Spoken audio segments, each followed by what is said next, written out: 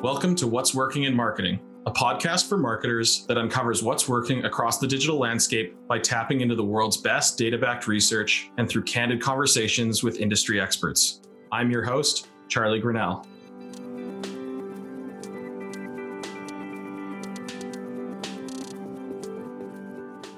On this episode, I'm joined by Vic Cambly, former Chief Marketing Officer at Clearly. You spent some time also working at Instagram and Facebook, among many other places. We've already had you on for one episode. You're back again to talk about TikTok. Welcome, Vic. Thanks so much, Charlie. Thrilled to be here again with you. Yeah, absolutely. So I think just for some of the listeners out there who maybe haven't listened to a previous episode, I'd love to kind of talk about just a brief overview of your career journey before we dive into TikTok. Yeah, sure. In the last one of these we did, I talked about the role of serendipity, chance, and luck in my career. And I really spoke about, the guiding instinct on career development being curiosity more than passion. So I'll talk a little bit about how curiosity kind of helped me make some of the decisions that I've made in my career. So as I mentioned on the previous podcast, I started my career at Microsoft in like the early mid 2000s, and I spent about 6 years there in a variety of different roles and looking at essentially all of their product portfolios except for Xbox and gaming, and got some really incredible experience there working with some of the best, marketing and business minds in the country at Microsoft Canada at that time. Coming out of that and knowing that I wanted to move to Vancouver after the 2010 Olympics for a variety of different reasons, it being one of the most beautiful places in the world to live, being amongst, chief amongst them, I knew that I wanted to get more B2C experience. And I also wanted to get more experience with direct B2C brands. And that really guided my decision point, as well as the opportunity that came my way to join Blast Radius, which at that time had some of the best digital strategy and marketing talent in North America. And I had an incredible experience there over 3 years, working with brands like Starbucks, Nike, Lululemon, Disney, amongst others, and really getting some incredible B2C experience working with them. Following that, I kind of saw where the services business model for agencies was going. So in and around 2013, I decided to jump back into software. And at that point, SaaS was really taking off. So software as a service. Mm-hmm. I'm trying to use fewer acronyms these days.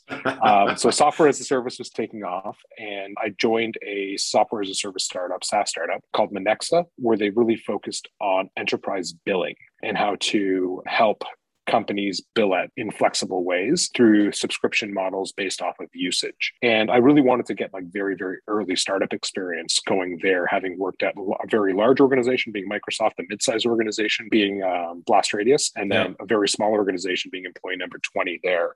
Yeah. Stood up their marketing team, developed their go-to-market strategy. We ran that business for about 2.5 years, and then had an exit to Oracle NetSuite. Still had the startup bug. And so then went to Mobify for a year, just under a year, I should say. Again, wanted to get an understanding more of how mobile phones were changing our shopping behaviors. And as I joined Mobify, that was, I think, the official year that mobile traffic had overtaken desktop traffic. Ah, interesting.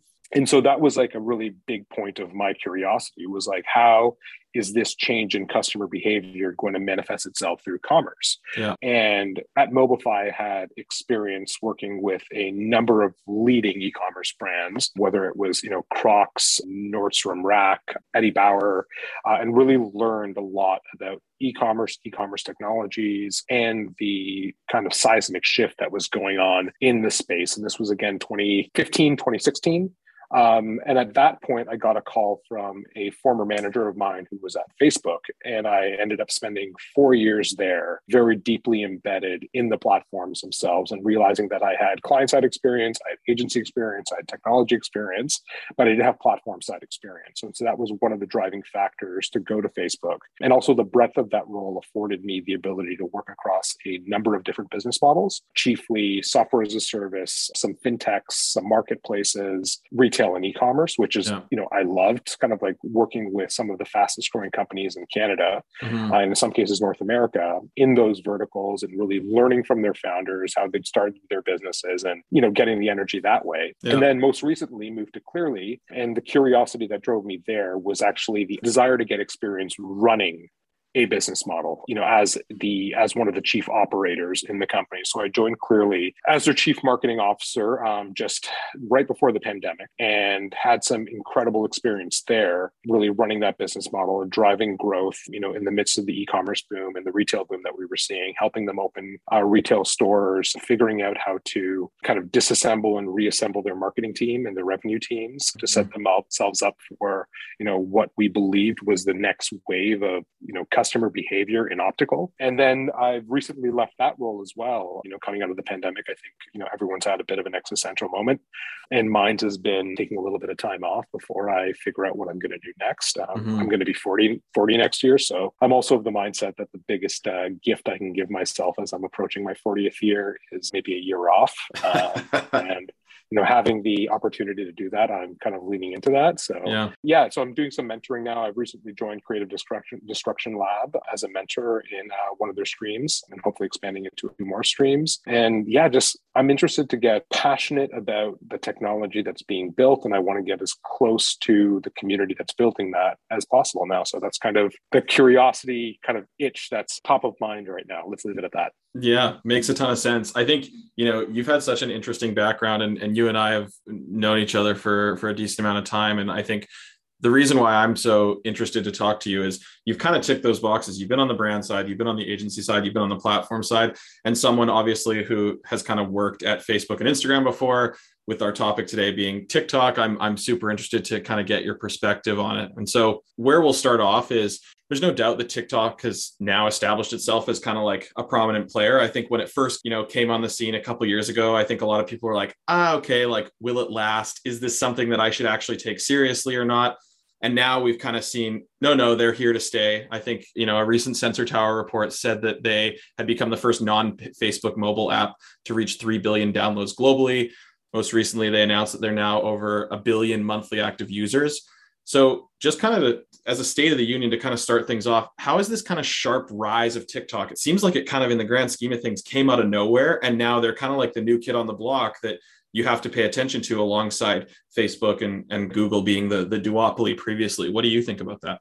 What marketers and frankly businesses need to understand is like, this is where the attention is right now. And the growth itself, says something about the way that the network effects within the platform are expanding faster than anything we've ever seen before. You spoke a little bit about how they're the fastest to get to some of those milestones based off of what the analysts are reporting. And I think what that tells us as well is like there's also a different behavior that's emerging as a result of the medium itself that TikTok is delivering. There's a really interesting book that I'm somewhat obsessed with right now called The Square and the Tower by Neil Ferguson. And what he actually talks about is like the role of networks throughout history, not just like social networks now, but the role that networks played throughout history. And one of his core theses in that, looking at network science, is that the wedge point at which you enter with an idea, with a product, with a service, so the audience or the point in the network which you enter is actually potentially more important than the idea itself. If I take that and I apply it to TikTok, I look at like, where did it enter? It entered in, let's call it a younger demographic that's got fundamentally different media consumption behaviors than, myself, yourself, definitely our parents and our grandparents in terms of like what their preferred modality for information consumption is. And then as a result of that entry point and as a result of where within the cultural milieu that audience lives, they've been highly influential in consuming and then as well as proliferating the use of the platform itself. And then the other really interesting thing, which we can talk about in a bit, is as marketers and business people, we also have to look at this in terms of if this audience has decided that this is their preferred modality of information intake, this is where the attention is, and it's growing amounts of attention that are going here. We've got to think about it through the lens of, okay, now how do we craft messages in this medium that are going to be sticky and resonant with this audience, leveraging the medium, especially now that these people are going to enter the workforce. They're going to get more purchasing power. And if this is how they want to consume information, consume communications, they've got more purchasing power. We better figure out how to market to them and how to communicate to them in the medium of their choice. So that's how I'm kind of thinking about it right now. Yeah. And just kind of thinking about, okay, this thing is here. Now you need to learn how to use it. right? Because I think it's one of those things where it's like, what you're going to do. And I think we've kind of chatted about this before we hopped on, in that you can't just take your same approach like you would approach Facebook or you would approach Google or you approach Instagram and all of a sudden put it on TikTok and like it'll just go. It's a fundamentally different form of communication and content style and structure and all that sort of stuff. Can you kind of expand on that? Yeah, totally. So I think like let's talk about our parents. Yeah. They grew up for the most part in the age and the rise of television. That's their primary mechanism of information consumption. And then let's look at the way that advertising surrounded that, or, let's call it commercial marketing surrounded that. Mm-hmm. It was around the 30-second commercial. And the way that you would articulate a narrative in a 30-second commercial was your typical storytelling narrative, right? Like you'd have an opening, you'd do a build, there'd be a climax, and then there'd be a denouement in the last like 5 or 3 seconds that are there. And that's like your classic storytelling style. Then let's like take it to the method of communication that I'm most comfortable with and I'm most familiar with. It's feed. Yeah. In my case, it's mobile feed, right? You can't effectively land unless you're doing something really special, a 30-second story arc in the way that a television commercial was done in a mobile feed, because you just don't have the time. Yeah. So the way you need to craft your narrative is fundamentally different, in a feed. Yeah. And that then plays itself out to stories, which was like the medium of preference after me. And there's different ways that you need to deliver a message in stories than you do through a mobile feed. Yeah. And then that's playing out again. The way you need to deliver a message, in a format like TikTok, there are changes that you need to make in terms of like how you craft your message, the way you cadence your message, where you put your brand in the message, and other elements like that. Yeah. So I think what's super interesting there is, when we thought about social video, like pre-TikTok, think social video. I think what I noticed is the best brands in the world are actually starting on what are the consumption habits of end users. So thinking about the distribution mechanism and then backing out from there into how should we produce our content. Whereas I feel like a lot of marketing departments have kind of struggled with that, and they've been kind of more creative led at the beginning, like this is the story, and okay, I'm a creative person, no offense to all you creative people out there, I used to sit there on that side, I was a video producer,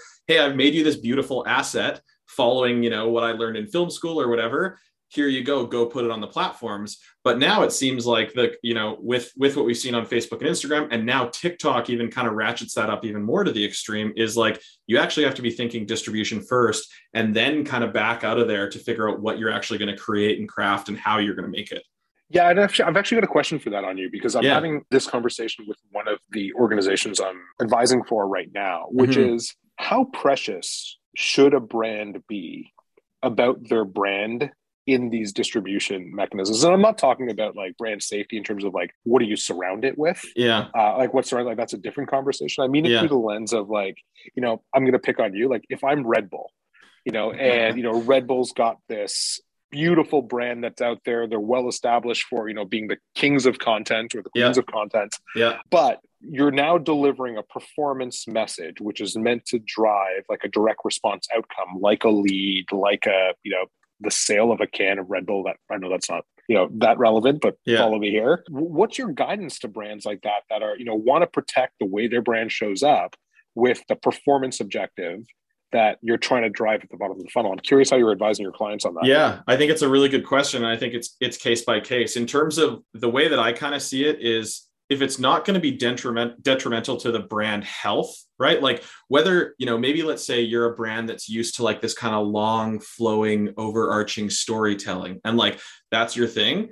Cool. If that's what you've kind of built your brand on, that's fine. Just understanding that you have to weigh as a person running the business, we're trying to go after these people. This is where these people spend time. So taking our long form, slow branded play into that platform as a format probably isn't going to work. And so like, just kind of understanding, like there's clear kind of research that you can cite around that. So that's kind of like point number one. And then I think point number two is going, okay, are there aspects or are there ways that we think our brand can come alive on this without cheapening it? And again, I think we'd have to apply it to something specific to get into that. But Yeah, I think like there are absolutely like, unless TikTok is a platform that, stands for something that the brand is fundamentally against, I'm kind of like, it's up to creative teams to come up with ways that the brand comes alive on the platform. And, you kind of pointed out to Red Bull how like platforms are going to come and go and platform focuses are always going to change. And the team, when I was there, always, and the team still adapts as that goes. I would say the same thing for other, best in class brands.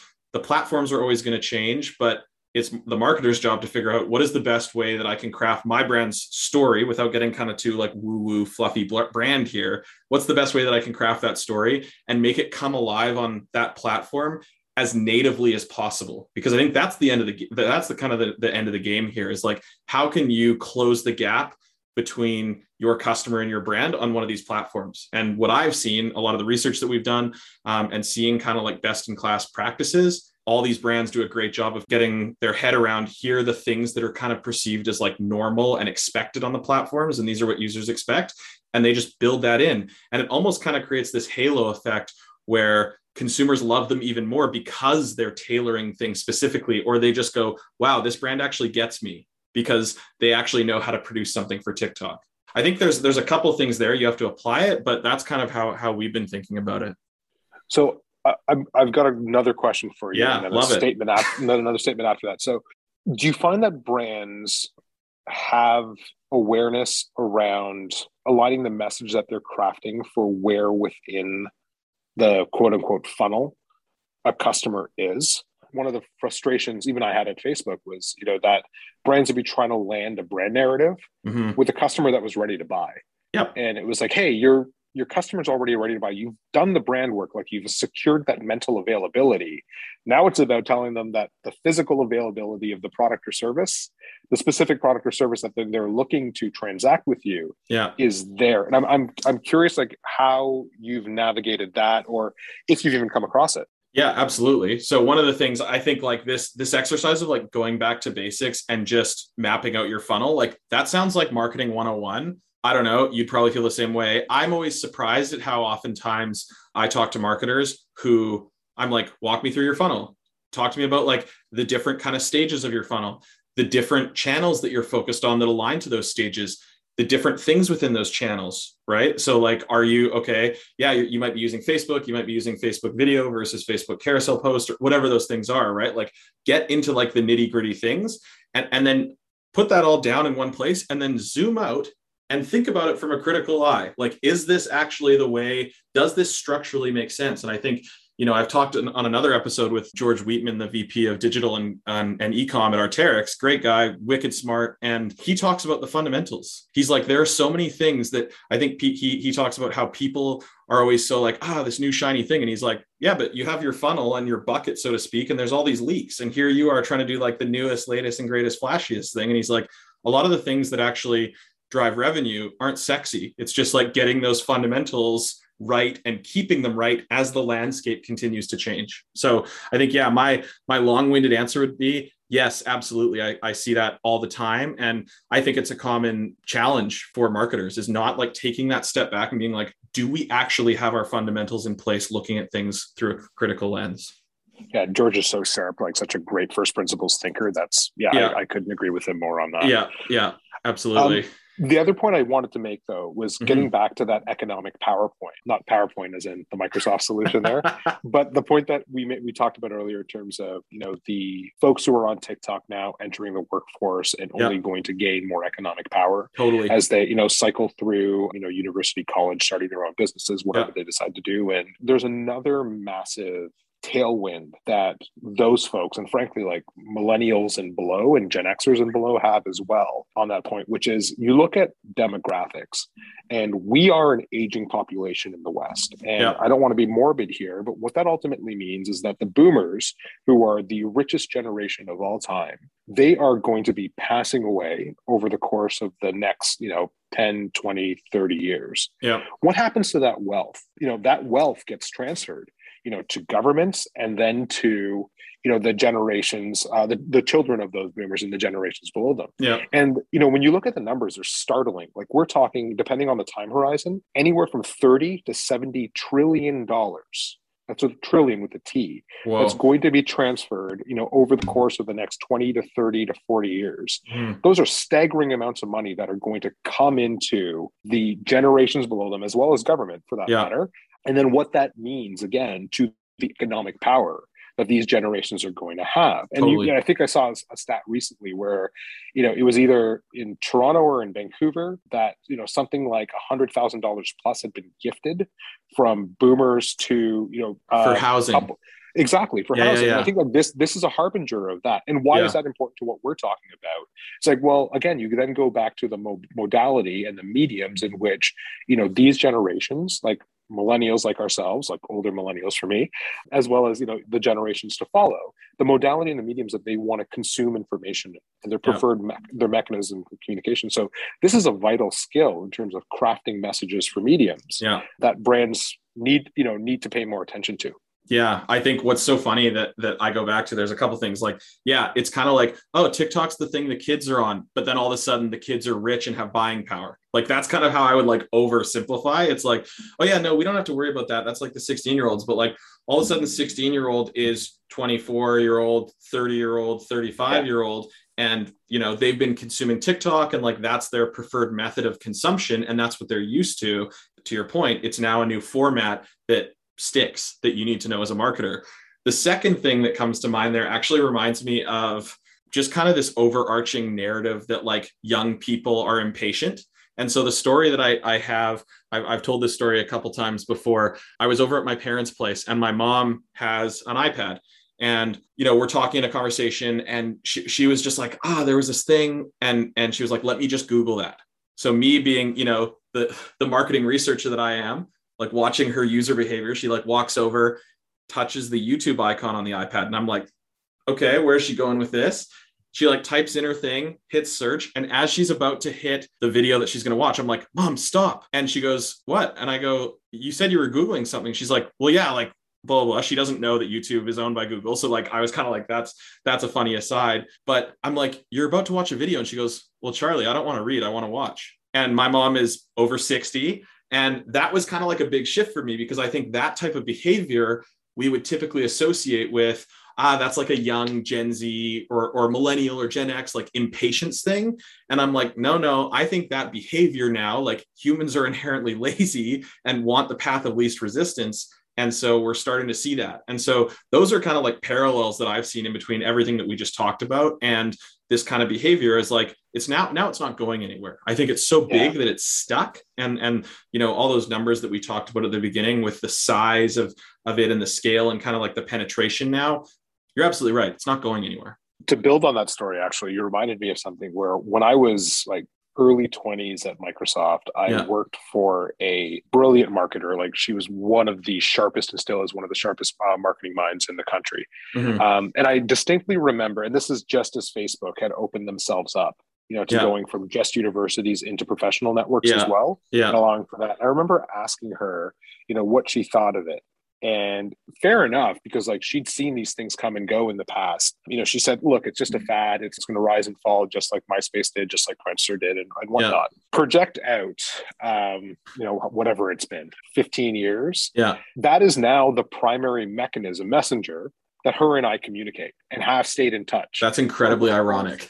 Yeah, over the course of like the last, when did I leave Microsoft? 11 years. Like that's been the mechanism that, we've stayed in touch with all these years. So it's interesting where it's like, at first you don't see it. Next gets back to that point of like, how influential is that wedge point that you enter into? And then what happens to that wedge point is once you establish behavior over the corresponding years in terms of like gaining in that network, gaining influence, gaining purchasing power and what that actually means. So I think TikTok's got to the scale where that wedge point is going to be incredibly powerful. Like that network, that early influential network is going to be incredibly powerful at making sure that platform continues to proliferate. Mm-hmm. Well, just kind of building on like that wedge point, I think that's really smart what you said. I kind of want to transition over now to talking about their algorithm, because I feel like, that's kind of like the thing that makes it so valuable. I think about, when I first got on TikTok, as someone who works in marketing, what I'll do is when there's a new platform, I'll always go sign up for everything to secure my own username. Basically, because I don't want one of my friends to be able to hold me for ransom for like a keg steak dinner or something like that.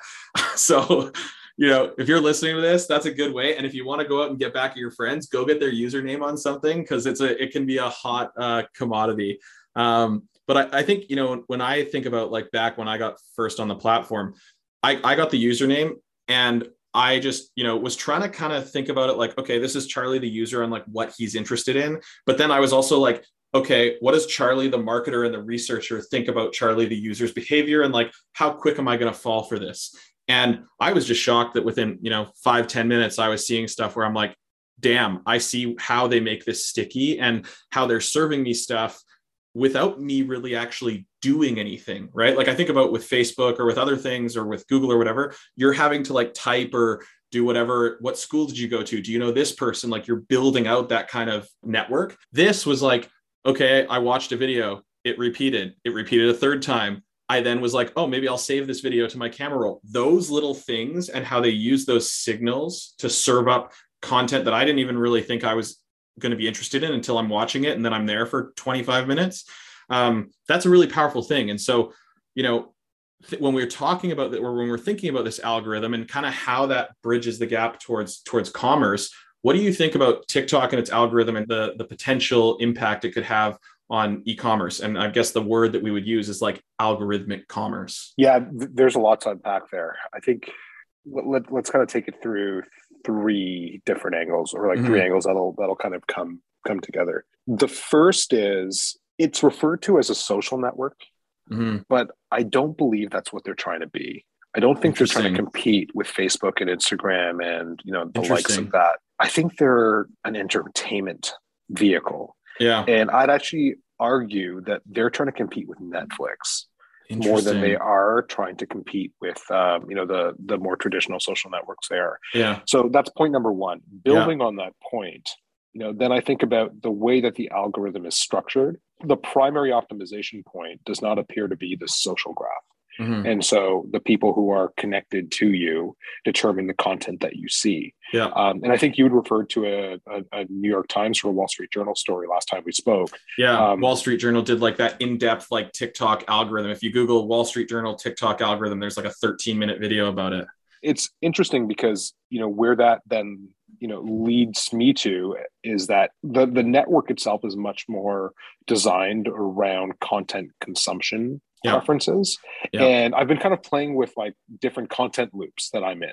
Yeah. Weirdly enough, I was in like this alcoholics recovery group a little while ago, which were like super inspiring stories. I don't even know how I got into this group, like super inspiring stories of like people who, had overcome their addiction and, we're now thriving. And then I'm a big fan of stand-up comedy. So I followed a bunch of comedians and, gave the signal that I really like, the content. I watched a lot of the content that was in there, too much of the content that was in there, to be perfectly honest. I fell into the hole.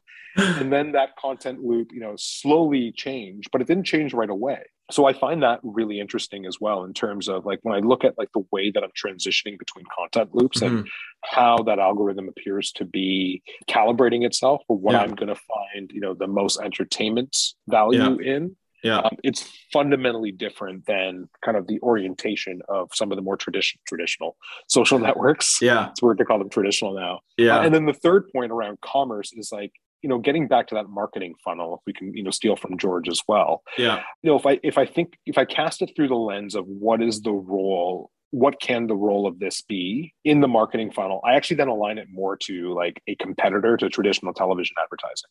Totally. Because when I look at like the reason we see, what we used to be called above the line advertising on television, it's because it's acting as a demand creation vehicle, the purpose of which is to like have something that stands out that occupies one or two neurons in our brain. So we have then the mental availability for that brand. Yeah. So then once we are in the mode to buy or something cues us to buy, we then go into the middle and bottom of the funnels. But we, and they're number one, that brand is number one or number two in the consideration set. So, I walked out yesterday, my feet got wet because I was wearing runners and it's been raining nonstop in Vancouver. And I was like, oh crap, I should really go and buy, a set of rain boots.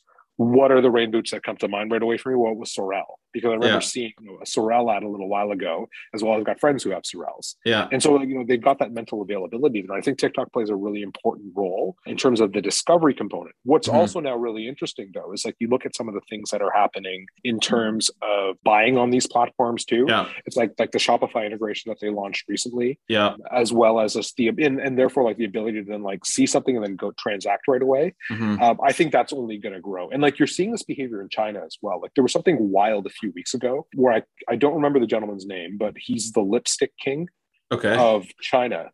He did a live broadcast on one of the other Chinese platforms that had something wild, like 300 million people watch his, it's effectively like QVC-esque infomercial, a home shopping network in Canada here, infomercial, and it drove like tens of millions of dollars in revenue.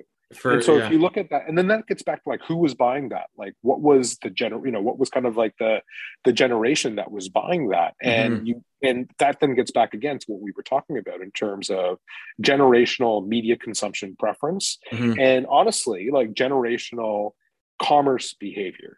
So kids now, and I use that word very loosely, like the people who made this platform what it is and proliferated it, like they may have different commerce behaviors than we do, and this platform is very well set up to tap into those and then bring those into the mainstream. So I'm that person who eventually buys something right after watching a TikTok live or something like that. Yeah. What's interesting, like hearing you say it's not traditional, and using that word again with air quotes here, like traditional social, it's more of an entertainment mechanism.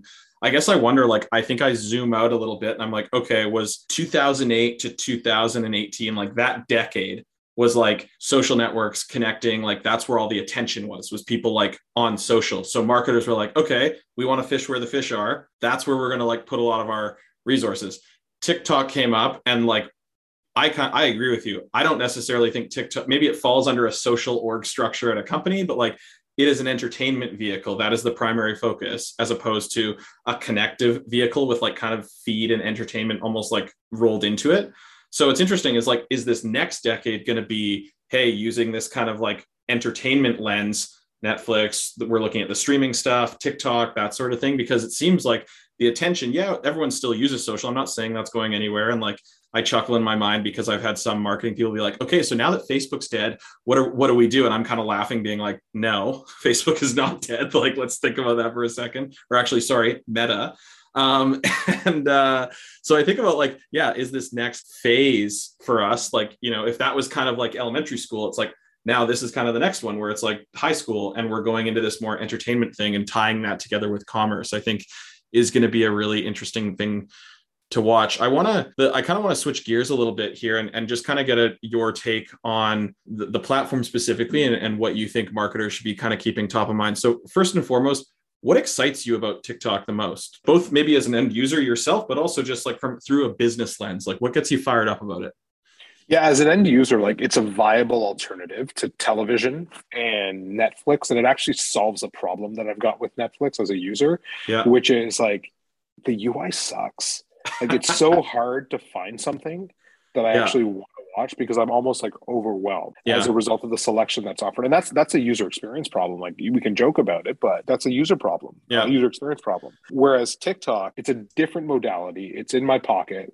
And on top of that, the ability for like the right entertaining content to find me is really powerful. So as a end user, I'm really excited about that. Yeah. As well as just the fact that like the entertainers, let's say, or the the teams that I genuinely love are now adopting the platform. Yeah. They're creating content native for that platform, which is remarkable as someone who's a fan of comedy, or unfortunately a fan of the Toronto Maple Leafs, and all of those other things. And then as a business person, what really excites me is twofold. Is like they've proven that this is where the attention is. And I'll tell a story about one of the tests we ran at Clearly. The other reality is a good chunk of the folks who built the ads managers, the ads algorithms, the bidding strategies at a number of the other platforms, my former employer included, have migrated over to TikTok, and they're now building those tools to drive real business value within that platform now. So they're taking all that learned knowledge from Google, from Pinterest, from Facebook and Instagram in terms of like how to structure an auction, how to build ad products that are actually going to drive business value. So real brand lift, real conversion lift, real sales lift, and embedding that into the platform. And so you've got a bunch of really sharp minds who've done this before, solving for the situation of of TikTok as a platform. Right now, my team really viewed it as an opportunity to, get incremental reach, especially in the top of the funnel. They ran a test in the August-September timeframe where we ran a hashtag challenge. The TikTok Canada team was fantastic in terms of they helped us figure out what the hashtag was. They helped us develop a custom song that was aligned to, and it was a transformation challenge. And so they were really smart as well because they helped us find the right artist, but they also helped us find the right beat and the right cueing of the music where it would be, more natural for a transformation. Where the idea was like, someone looks one way, there's a beat drop, and then they put on a pair of glasses and they've transformed. And so we called it hashtag clearly transformed. So we put like a comparatively small amount of money behind this. They found influencers who we should be using, who we could use, and as initial seeders of this. And that money went towards boosting the content from those influencers. We saw that hashtag now, I just checked this morning, has just under 900 million views against it. Crazy. And again, like, I don't know if those are probably not verified views and there's a bunch of work that the team needs to do there. But man, like if 10% of that is accurate, like my cost per view on that hashtag, especially as a brand awareness strategy, where again, I'm looking for mental availability for what we spent on it. Like I can't get that reach anywhere. And so I'm excited about that. So, and that's like scalability of like a little bit of advertising investment and an algorithm that's still conducive to organic distribution of that kind. Like for me as a business partner, as a business person, like that's the second thing that's exciting, other than the fact that they've got a bunch of smart people building their ads products and their auctions right now. Yeah. Interesting. Really interesting. And so, I mean, that kind of is a good segue into TikTok's metrics behind them, as we've kind of talked about, tell a story of astounding growth. And that said, they're being challenged in the social video space. And again, like we can call them an entertainment thing and, separate from social, but whether it's Snapchat, Instagram, YouTube, whoever, they're trying to like, what can we do to rip off those features to stay relevant? Because obviously I think they're seeing that resonate with large users. What do you think TikTok needs to do to innovate and stay competitive? The first thing I'll say though is like, I think this competition is good. Because I think ultimately this competition is going to drive everyone to think sharper about what's going to drive the most customer value.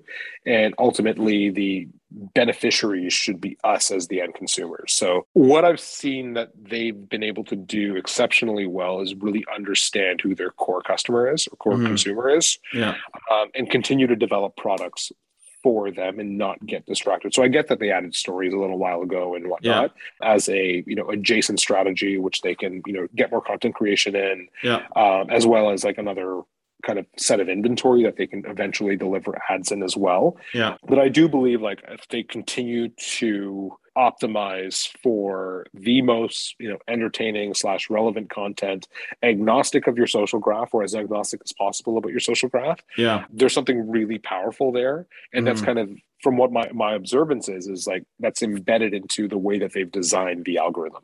Whereas the other platforms, and specifically Facebook and Instagram, the algorithm is much more adjacent to your social graph. And not necessarily like your entertainment preferences, where, and the example of that is like Facebook and Instagram is like serving me content based off of like who I'm following, who my friends are. TikTok might do a little bit of that, but like that's not the primary quote unquote feed that I'm getting. And right there, like there is a inherent advantage that's built into that as like the primary mechanism of servicing content. And being able to deliver that output to users with minimal input. Like that's kind of what just triggered in my mind is, for you to be able to see the type of content you want to see on Facebook, Instagram, all of us have had to hammer in personal information or spend time on the platform for a long time to get what we want to see. Whereas, with TikTok, 5, 10, 15 minutes into creating a new account, they already kind of have you figured out in pretty well, at least. And then, the more time you spend on it, the smarter it's getting. And I just think that's the thing that was so fascinating for me, is how, as a user, just sitting there kind of watching, it took away the work on my end. I didn't have to do anything. I didn't have to enter in my gender. I didn't have to do any of that stuff to really to get great quality stuff in front of me. And so I think like kind of making it easier on the end user to kind of do nothing and then potentially still get a great experience is definitely a moat in my mind. How are you talking to Right-Metric clients about it? Yeah, I think it's without a doubt, you're getting the question. Oh, it's one of the most popular things. It's like, what should we do on TikTok? Every client, I think, is asking. And so, I think at first we kind of talk at a high level of like, this is where the attention is. Here's all the research and data points that show you that the attention is here. So that would be kind of like grade one, just like people are spending time here. You've probably heard it. And I think there's been a large piece of education there around, it's not just a young person thing anymore. That's another thing. So I recently spoke at an online conference called Social at Home. And one of the things that I was showing was some research that our team did about how TikTok usage is growing in older demographics. And, I think like hashtag learn on TikTok has something stupid like 300 billion views. I don't know. Yeah, something ridiculous like that. And that's any type of topic, that's science, that's math, that's literally whatever you want. And it was kind of like Discovery Channel meets TikTok produced in that way for consumption. And so, I think there are probably some marketers out there who are like, like we don't really sell to the younger generation. So like, it's fine. And I think, what we're seeing is like, hey, there's a ton of attention here. It's growing. And not only is it growing as a whole, it's starting to creep into those older generations. And also, as time goes on, those young people that you're talking about, to your point, are going to have more purchasing power and grow old and probably still be on this platform. So that's, I think, how we're kind of thinking of it. That would be like at that high level is just that education piece. And then I think the second piece is really around education of, here's what best in class looks like. Like, here's the level of sophistication that brands are deploying on the platform, whether it's something like what you explained with Clearly, whether a transformation challenge or, a dance challenge or all these different things, and unpacking to be like, hey, brands are spending a ton of time tailoring their approach on these platforms. And the proof is in the pudding. We're seeing a ton of viewership driven on that platform. We're seeing traffic come from that platform. So yeah, I think it's kind of those two fundamental camps. And I think my prediction is as we go forward, we're going to get more and more asks around that. And then applying, how do you use TikTok for a specific business challenge? So is anyone talking to you about incremental reach as a source of incremental reach? And I get a more pointed version of that is like, yeah. Do they believe that the same people who are on TikTok as power users are the same people who are on Instagram, Facebook, Pinterest, et cetera? Or you've got an opportunity to reach incremental people, or new people on the platform? I'd say more the latter. I think a lot of it's less about, in the conversations that I've been involved in, it's less about the duplicated views, right? Like, okay, if we're going to do this on Instagram, are they going to follow us on TikTok? I think it's just more of like, hey, you're producing content for Instagram and for all these other platforms. Why wouldn't you build in distribution to TikTok? And like, again, not just being lazy and taking what you're making for Instagram and slapping it onto TikTok, but being like, no, this is a viable distribution channel that we should be focusing time and effort on to make sure that we're delivering something that's going to give us a good potential for return. So yeah, I think that level of sophistication, I think many brands are thinking like, how can I reach more people more often for longer? And TikTok is now one of those platforms where it's just part of the mix. I think the main question that I've been hearing is like, a year ago, it was like, should we be on there? And now that question is shifted to, how should we be on there? And so it's kind of like that graduation of that first question into the second one. As we wind down here, we've obviously covered a lot. So I want you to kind of put yourself in the shoes of, you're a marketing person who's listening to this. You've just listened to us kind of rant and rave about TikTok, all these different kind of applications. What would be your kind of piece of advice or recommendation for what people on the brand side and marketers, what they should be thinking about when it comes to staying agile and adaptable with these social platforms and with TikTok specifically? There's a few things there. So number one, this is going to become a core part of your media mix. Yeah, it's not going to go anywhere anytime fast. Like it's found its audience. That audience has clearly been influential in getting further distribution getting further distribution, and the network effects are full in play there. So I'd say like it's going to be a part of your network effect, and the audience is influential. They're gaining more purchasing power. Yeah. As a result of that, you got to start figuring your shit out now in terms of how to start crafting your message for that audience in that medium. And look, it's trial and learn. It's, try and fail, trial and learn, whatever we want to call it. Not everything you do is going to be great. The brands that are less precious with failure and experimentation, I think, are going to be winners. And why that's particularly important is that when I look at the opportunity for organic distribution, especially given the fact that it's not tied to your social graph as much as the other platforms, totally, like the opportunity to have things, scale faster through organic distribution is incredible. So much so that, when we ran our TikTok campaign in August, there was a tailwind on the rest of our organic content that we produced before that, where I believe almost every single video, and there was over 20 that we had on the platform before we ran that campaign, had over 100,000 views after that Clearly Transformed campaign launch. So that's a really powerful mechanism as well in terms of like the tailwind into the organic distribution of your existing content. And then the other one is like, TikTok's here to stay. And like, if we've seen something else is over the last 20 years is that every generation or kind of like half generation seems to have their own preferred medium and therefore platform of preference. And so I think we'd be short-sighted to say that like TikTok is going to be the be all and end all, forever. Something else is going to come around that's probably going to appeal to the people who are 6, 7, years old now, who are then going to be 13 years old or 15 years old, 5-ish years from now, that actually appeals to them potentially more than TikTok does. And maybe TikTok and Instagram, get ahead of it and they're the ones who introduce it. But the point there is like the medium of information consumption is only going to get more efficient. And I know, we joke about Meta and like, just some of that stuff, but there is something very real there, right? Like that's an experiment into new mediums of consumption, information consumption. And hats off for the experimentation by both, them. Microsoft's made a pretty big announcement this week about it as well. And there's a reason for this, because like owning not only that medium, but then also the computing platform that underpins that medium is exceptionally powerful. And I'll leave it at that. Yeah. Well, I think the interesting thing that you just said to me there that I picked up on is I think besides TikTok and LinkedIn, that's basically where organic still pops in terms of just like followers to views and that proportion. I speak, I post content on LinkedIn. I have 5,000 followers on LinkedIn, but when I post something, it can get 10, 15, 20,000 views. And I'm like, there is no other platform out there except for TikTok where that could actually happen. And so I think about that from a marketing perspective is like, what platforms are out there that, my target customer hangs out on and that I could have a great potential at bat when I go and run a campaign or whatever. And so I think that's the same thing. Like the thing that's so cool about TikTok there is like, you don't have to your point, you don't have to spend a ton of money on a campaign.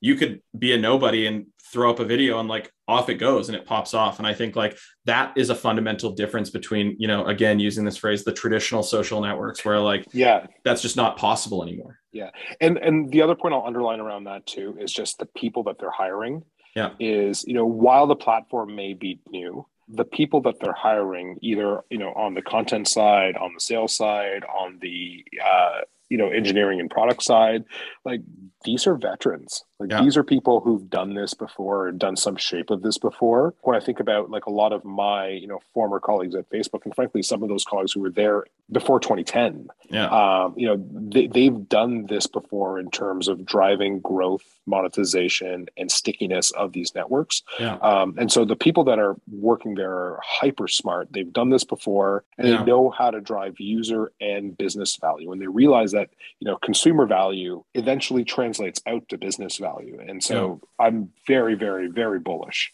on what their prospects are going to be, both in terms of like stickiness with consumers, but also the business value that they're going to drive. Well, last question for you. Where's the best place for people to get a hold of you online? Hit me up on LinkedIn. There's no more professional email address. So hit me up on LinkedIn, just VIK, and then my last name, KAM for Mike, BLI, Cambly, on LinkedIn. And always happy to chat as I'm kind of entering this advisory / rest stage / sabbatical phase, family phase of my career and life. Yeah, well, thank you very much for taking the time. I definitely love chatting with you about this stuff, and I'm sure everybody listening learned a lot too. So please do not hesitate to reach out to Vic if you have any questions. Thanks for taking the time, dude. Thanks, Charlie. A pleasure as always.